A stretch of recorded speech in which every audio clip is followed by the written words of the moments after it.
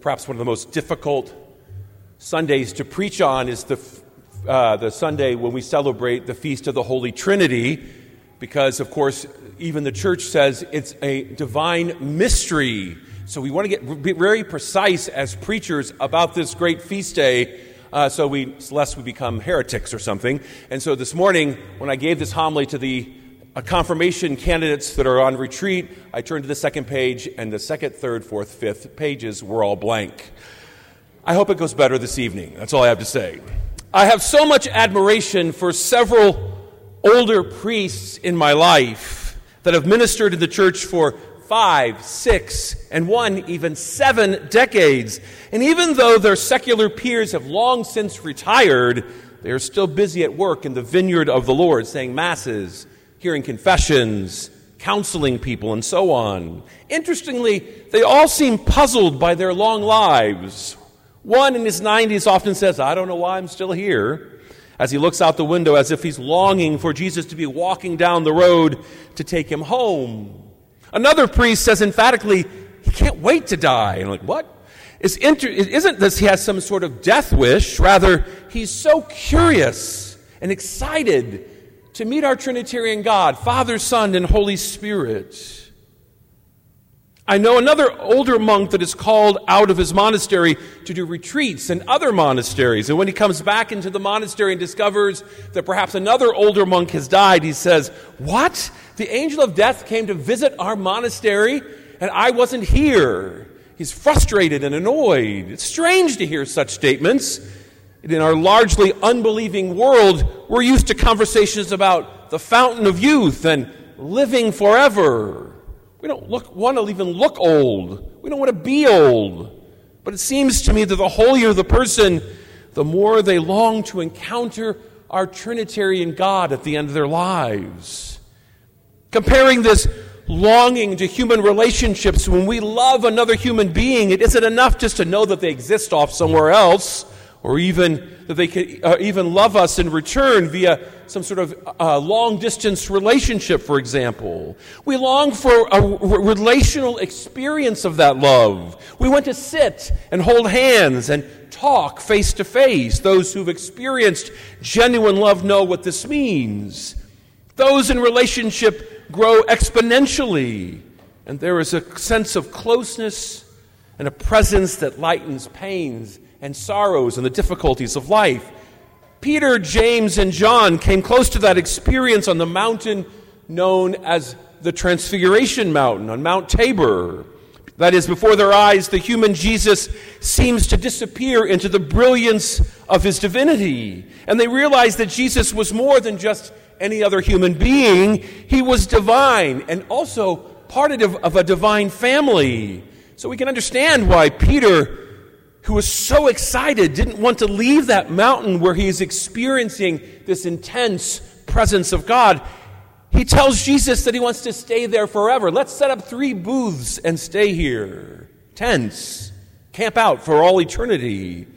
But Peter and the others had to come down the mountain because God had things in store for them. That he had a mission for them to go and preach the good news. Throughout history, others seem to have experiences of our Trinitarian God, but only for a moment that changed them forever. For example, St. Augustine had a momentary mystical experience with the presence of God, and he longed for that presence to come to him again until the end of his life. In 1273, St. Thomas Aquinas was celebrating Mass when he received a revelation about God that was so affected him that he refused to write any more of his very famous Summa Theologica, that is considered a theological masterpiece. To Brother Reginald, his secretary and friend, objections, he replied, "The end of my labors has come. All that I have written appears to be as much straw after the things that have been revealed to me." St. Therese of Lisieux, also known as the Little Flower, had the experience of a deep relationship with God for most of her life, but in the end lost that feeling of God's loving presence, but through God's grace moved that relationship to even deeper levels. These great saints remind us that God doesn't expect us to have the experience of his indwelling presence all the time. He knew that this fullness could only be given to us after a lifetime of trying to love and deepen our relationship with him and with other members of the body of Christ. In other words, it is impossible to fully comprehend the mystery of the Trinity during this liturgy. The full experience of God is not for us during this life.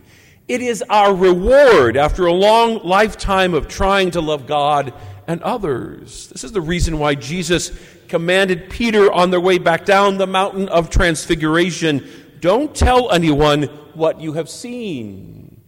Part of it was he didn't want to confuse or make others jealous. The Feast of the Holy Trinity that we celebrate today, then, is a total mystery and is not clearly explicitated in the Bible, but our belief was developed by the early church fathers based on sacred scripture, as we even hear in our gospel today, that Jesus prays to the Father and promises the guidance of the Holy Spirit, thus revealing this Trinitarian mystery. When we ponder any mystery, we usually just want to figure it out. But the Trinity is not a problem to be solved. It is a mystery to be lived by us every single day as Christians. Our desire to be in a relationship with others is ultimately our desire to be in relationship with our Trinitarian God. The church invites us today to reflect on this incredible mystery that is one God in three persons. Interestingly, psychologists say that our concept of God is in large part the concept that our parents imparted to us by their behavior, which is why parents must strive so hard to be godly. For example, if parents are severe, the God their children believe and perhaps worship may be one who they fear. If parents are loving and accepting, likewise the opposite, their children have an understanding of God as being kind and merciful. If our parents spoil us and did everything for us, our understanding of God will probably be one whereby we can do what we want with few expectations. So unlike the priest in the early part of my homily, many of us think about our final judgment with fear and with dread. If we're afraid of our mysterious God, we need to face that fear and seek to know him better and deepen our relationship with him. We also need to seek to be a loving presence to those around us, embodying godly attributes. On this Feast of the Holy Trinity, when our world faces violence, war, anger, discord, let us ask God to give us the grace to live more like the Holy Trinity, in peace, in love, and harmony. May our Trinitarian God bless us and keep us. May he help us model, then, what we receive each and every day of our lives. And may Almighty God bless you, Father, Son, Holy Spirit. Amen.